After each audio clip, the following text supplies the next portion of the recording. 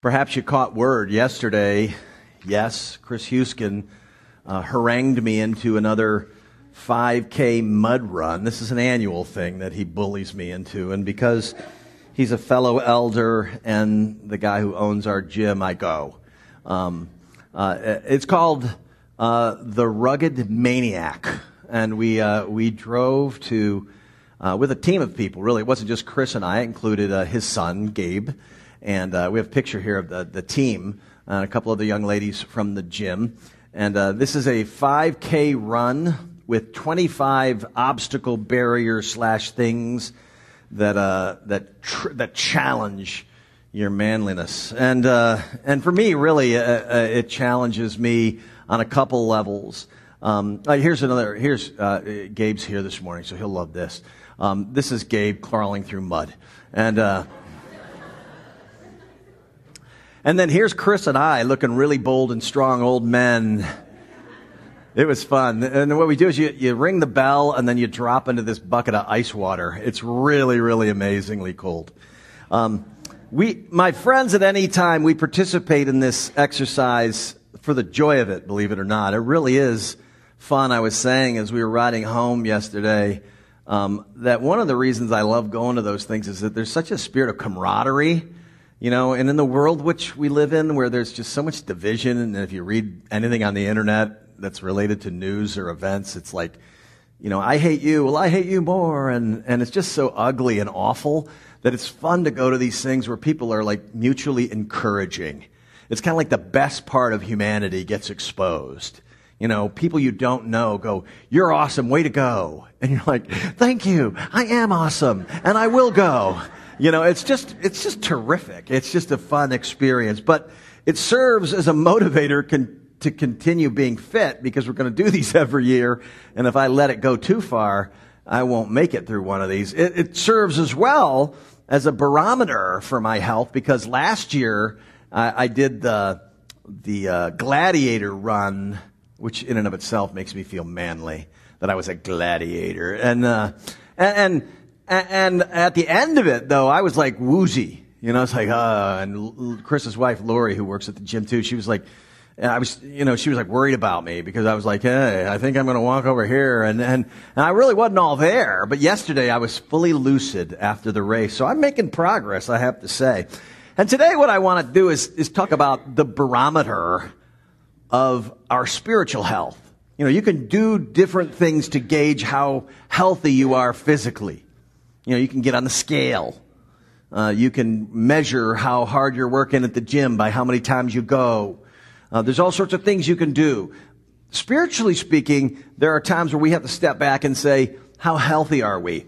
And because we had a congregational meeting today, this sermon in many ways is really a part of that assessment of how healthy are we as a church. I think there are some markers that you can look at and say, when the Spirit of God is really moving amongst a group of people, here are some things that are general exhibits, things that tend to be evidences of the real Spirit of God working in our midst. We're studying in the book of Acts now in our sermon series, and we are in the second part of Acts chapter 4. Acts 3 and 4 go together. It's one flowing event. In Acts 3, there's a healing, and then there's a sermon, and people come to Jesus. Lots of miracles. Acts 4, the beginning of it, as we talked last week, Peter and John get jailed by the religious leaders because this is the first time they've seen a massive response to their teaching, and they're concerned and worried, and they get bullied. But then Peter and John,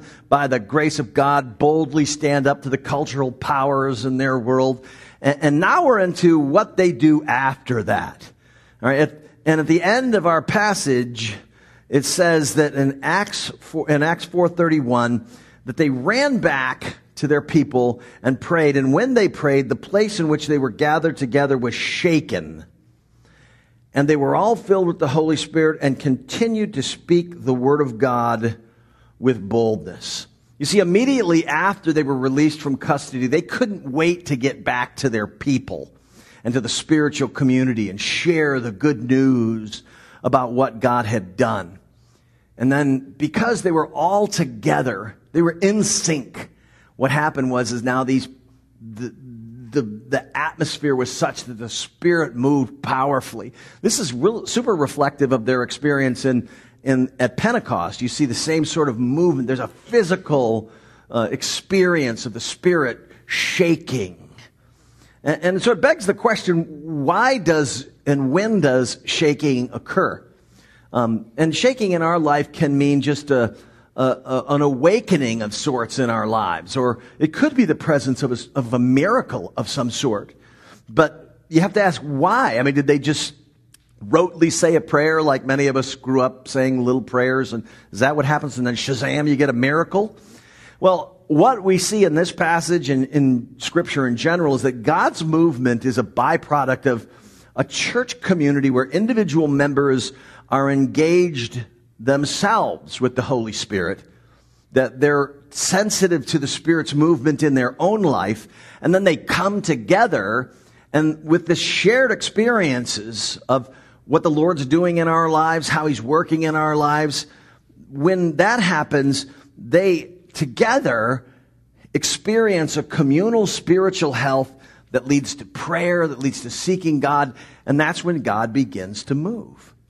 And on this day where we joined as a congregation to discuss the health and future vision of our church, it seems appropriate that we'd use our text today as a bit of a diagnostic tool. All right, how healthy is our church? How healthy am I? And what we see first and foremost in our passage is that healthy churches cry out to Christ communally. This is one of two evidences you see of a healthy group of believers. Their propensity to pray together. Their compulsion to do it. It's almost like second nature. Well, we need to pray about that. I'd like you to pay particular attention in this passage to the number of times the word they gets used, or pronouns that are used that express a collective work in the community. When they were released, they went to their friends and reported what the chief priests and the elders had said to them. And when they heard it, they lifted their voices together to God and said, "Sovereign Lord, who made the heaven and the earth and the sea and everything in them, who through the mouth of our father David, your servant, said by the Holy Spirit." Healthy churches cry out to Christ as a group.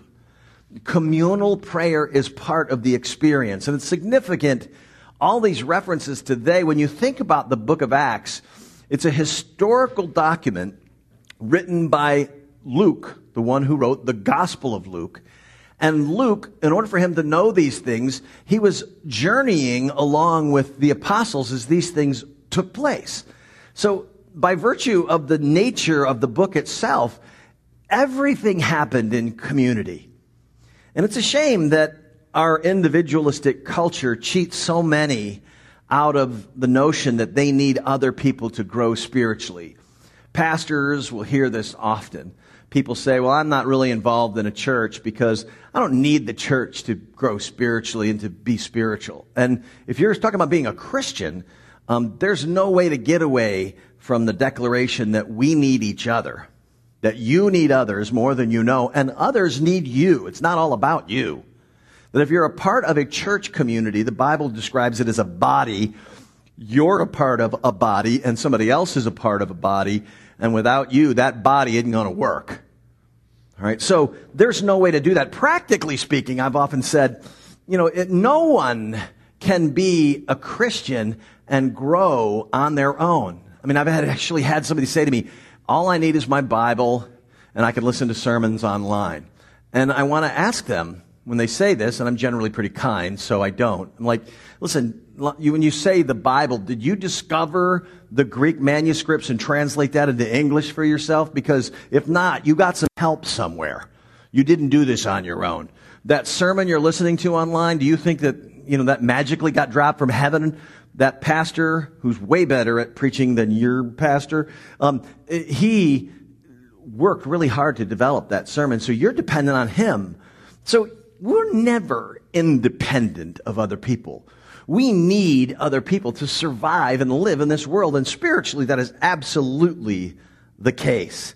The New Testament says they did life together as a spiritual community.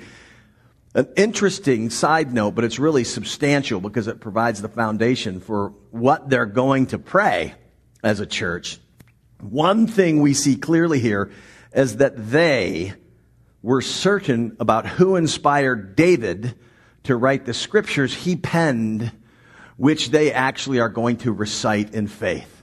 And we highlighted it there for your enjoyment. It says, by the Spirit, by the Holy Spirit of God. The Holy Spirit speaks through God's ordained prophets.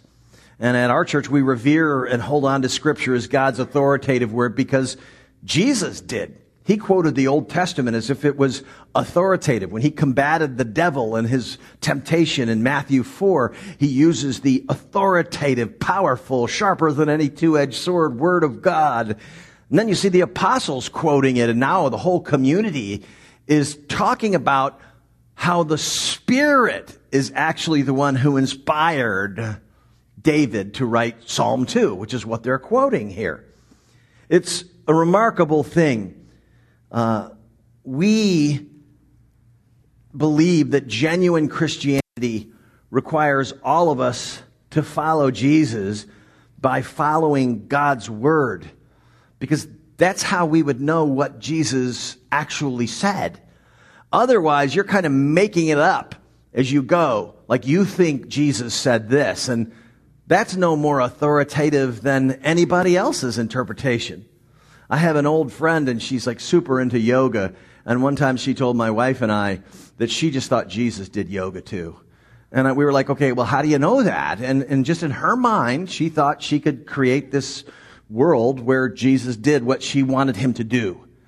And that's super prevalent in our culture where people go, I just think Jesus is like this. We believe as a church, and historic Christianity would hold, that Jesus in the scriptures gets to describe who he is. It is who God revealed him to be. And scripture is what points us to what we believe and what we think. And Prism is a scripture affirming church. God's word is the final authority for our lives and our practice of faith. We look to scripture in our corporate worship. We look to scripture in our community groups.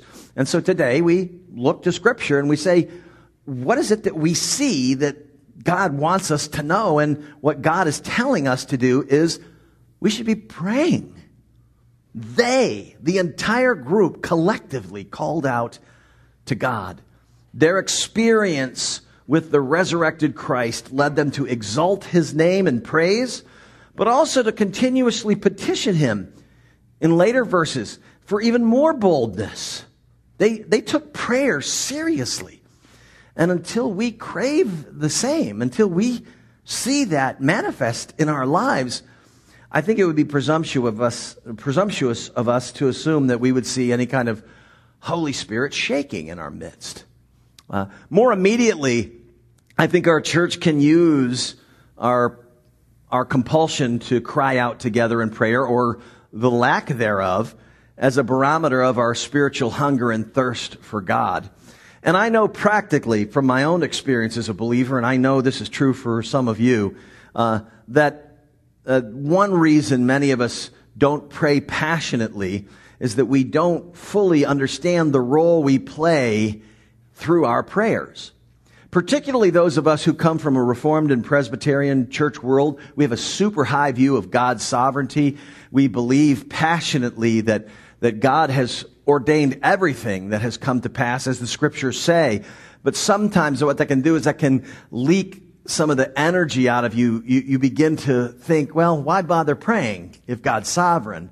But scripturally what we're told is that God has given us the responsibility to be people of prayer, and that many of his blessings, he wants to bring those about in our lives and in our church through and as a result of our participation with him in prayer.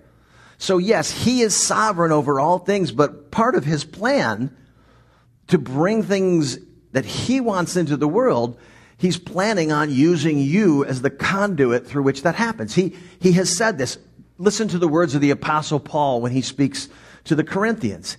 He says, "For we do not want you to be unaware, brothers, of the affliction we experienced in Asia. We were so utterly burdened beyond our strength that we despaired of life itself. Indeed, we felt that we'd received the sentence of death. But that was to make us rely not on ourselves, but on God who raises the dead. He delivered us from such a deadly peril, and he will deliver us. On him we've set our hope that he will deliver us again. And here we go with the charge. You also must help us by prayer, so that many will give thanks on our behalf for the blessing granted us through the prayers of many.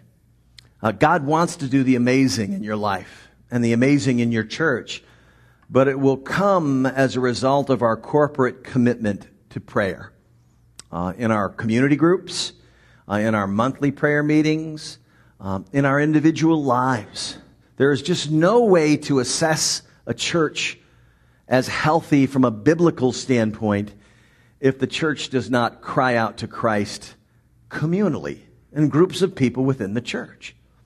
Psalm 149 verses 17 through 19 says, "The Lord is righteous in all his ways and kind in all his words. The Lord is near to all who call on him, to all who call on him in truth. He fulfills the desire of those who fear him. He also hears their cry and saves them." Now, I must confess to you that in seasons of ministry life for me that is coming up on 25 years, there have been large portions of it where I was very neglectful in my pastoral calling to be a man of prayer. It's clear in Scripture that elders and pastors are supposed to be people who are committed to the Word and to prayer, and I found much more joy and camaraderie in studying Scripture and theology with others as opposed to really digging in and being a warrior for people in prayer. Now, I've seen greater fruit in that area of my life in the last decade, but I know how easy it is for us to just think because we are affluent and things generally come to us pretty easily, and we are gifted by God, that we can just kind of do this on our own. And it's a dangerous place to be in spiritually when you stop actively depending on God for what you need in life. When you begin to subtly think, I got this. I really don't need to call on him for everything, really.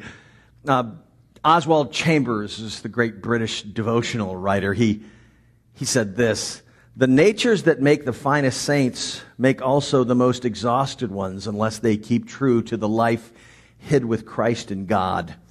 Our peril is the exhaustion which results from the 1,001 interests and demands, often legitimate, but which sidetrack us from prayer and the ministry of the Word." Healthy churches cry out to Christ communally. Here's the second evidence. And again, there are lots of evidences of a healthy church. These are but two of them. All right. The second is that healthy churches are confident in Christ's control. They're confident that Christ is in control. Verses 25 through 28, "Why did the Gentiles rage and the peoples plot in vain?" Now this is Psalm 2, and I'll stop real briefly to let you know when they stop quoting Psalm 2 and when they jump into their own prayers in their own context. "The kings of the earth set themselves, and the rulers were gathered together against the Lord and against his anointed." Now there you stop. All right, they have quoted from Psalm 2 as part of their prayer. Now they're going to go on about their own experience. "For truly in this city, Jerusalem, there were gathered together against your holy servant Jesus, whom you anointed, both Herod and Pontius Pilate, along with the Gentiles and the people of Israel, to do whatever your hand and your plan had predestined to take place." This is an amazing prayer. King David had seen Israel attacked on all sides, and through his experience, both through praying to God desperately and then watching God come through, he'd actually come to believe that people were fools for picking a fight with the living God, and that's a wise place to be. The early church evidenced their health by virtue of their meditation on what was true according to God's word, which built their faith to know that they could trust him in all situations. But see, they didn't just stop with David's experience in Psalm 2. They transitioned in that passage to recall that the power of Rome and the Gentiles and the leaders of Israel all conspired against Jesus. But as we see in verse 28, they celebrated that evil people only served the Lord's plan. God allowed them to crucify Jesus for the sake of all who would ever call on the name of the Lord. And once again, we recognize why we talk about the gospel so much here at Prism Church. The gospel isn't just Jesus getting us into heaven. In the gospel, we see God's power over all circumstances and people who would put you in those circumstances. We can see Christ's death serve as an example of God's sovereignty over evil. And of course, in it, we see the genuine love that God has for his children. The early church was amazed as they saw Christ's power to change lives evident in their midst. Do you know that we have that happening all the time? And there's one reason why we don't know it's happening. It's because we're not particularly connected to other people. And we're not particularly connected to other people in prayer, praying for them. And when that happens, we become isolated. We don't know what's going on. We start to lose faith that God is actually still moving powerfully in people's lives. And then we start thinking, well, why bother praying? I don't even know if God's answering prayers anymore. And one of our problems is just a simple lack of attentiveness to God's presence in our own lives. And this attentiveness is nurtured and fostered through prayer. But the absence of it creates anxiety and a tendency to forget that God's moving, that God has moved. Michael Horton, who's a professor at Westminster Seminary, has authored a book that I really enjoyed called Ordinary, and he said this: God works through ordinary means every day in so many ways that we don't even notice his involvement and our complete dependence on him in each and every moment. The connection between a life of prayer and a life of peace that is confident in Christ's control, they can't be separated. Prayer and peace are inseparable. See, it's in meditating on the presence of God's Spirit in your life and the truth of his word that we remember who Jesus is. And as we talked last week, and say again today with joy, fear disappears in the presence of one big enough to solve your problem. Fear disappears in the presence of someone big enough to solve your problem.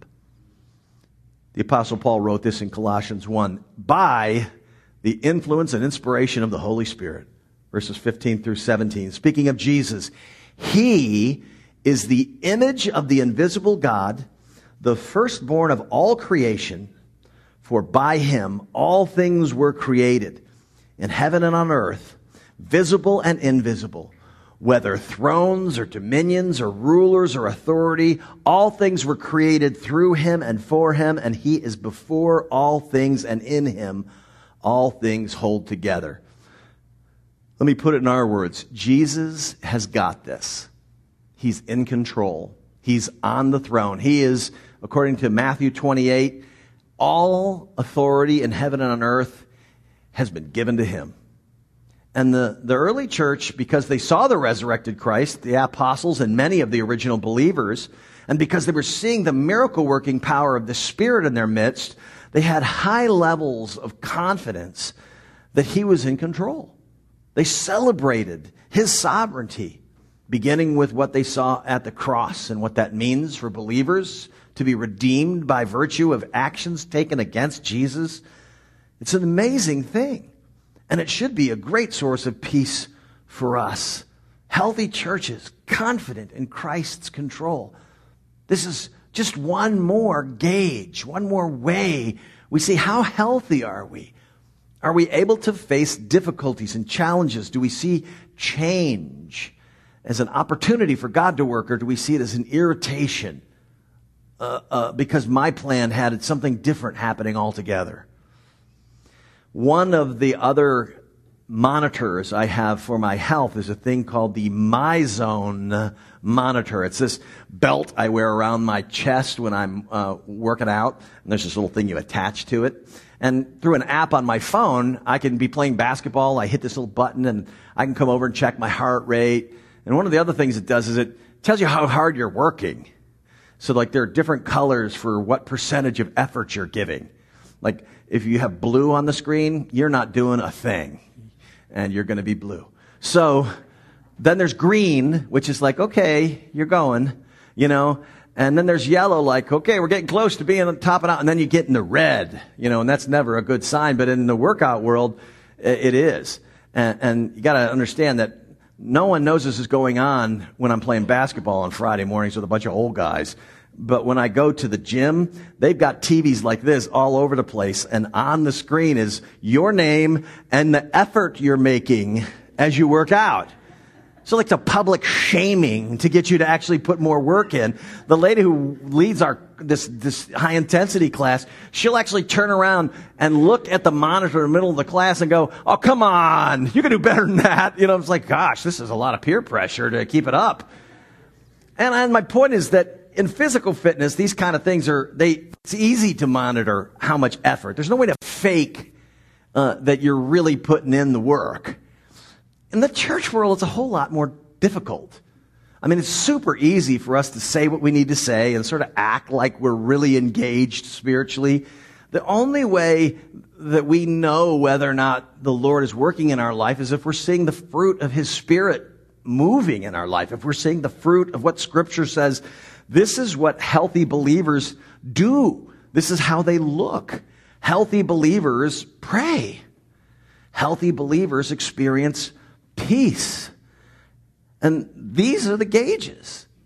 And we might be able to fool each other, say the right words, voice the right Christian speak, but God genuinely knows our hearts. You might say to yourself, "Well, what do I do now, Chuck? Thanks. I feel bad." Well, I don't want you to feel bad just for feeling bad, but the question is, what do you do once you realize my heart really isn't evidencing these things? I'm not passionately pursuing the Lord in prayer, and I am not really at peace when things don't go my way. Well, the key to that is, are you enjoying the presence of God? See, in Hebrews 4, it says, in our difficulties, that Jesus has prepared a way, He has made a way so that we can enter into His presence to receive mercy and grace in our time of need.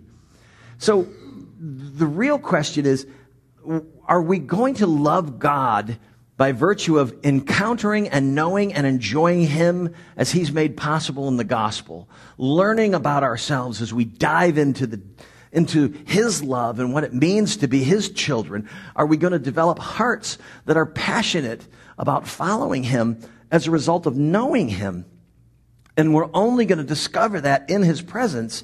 Or are we going to think that somehow or another out here in the wilderness, away from Him, away from other Christians, that we're going to all of a sudden wake up and go, I think I'm ready to be a really good Christian now. That doesn't happen. You will fall in love with Jesus once you begin to understand how much He loves you.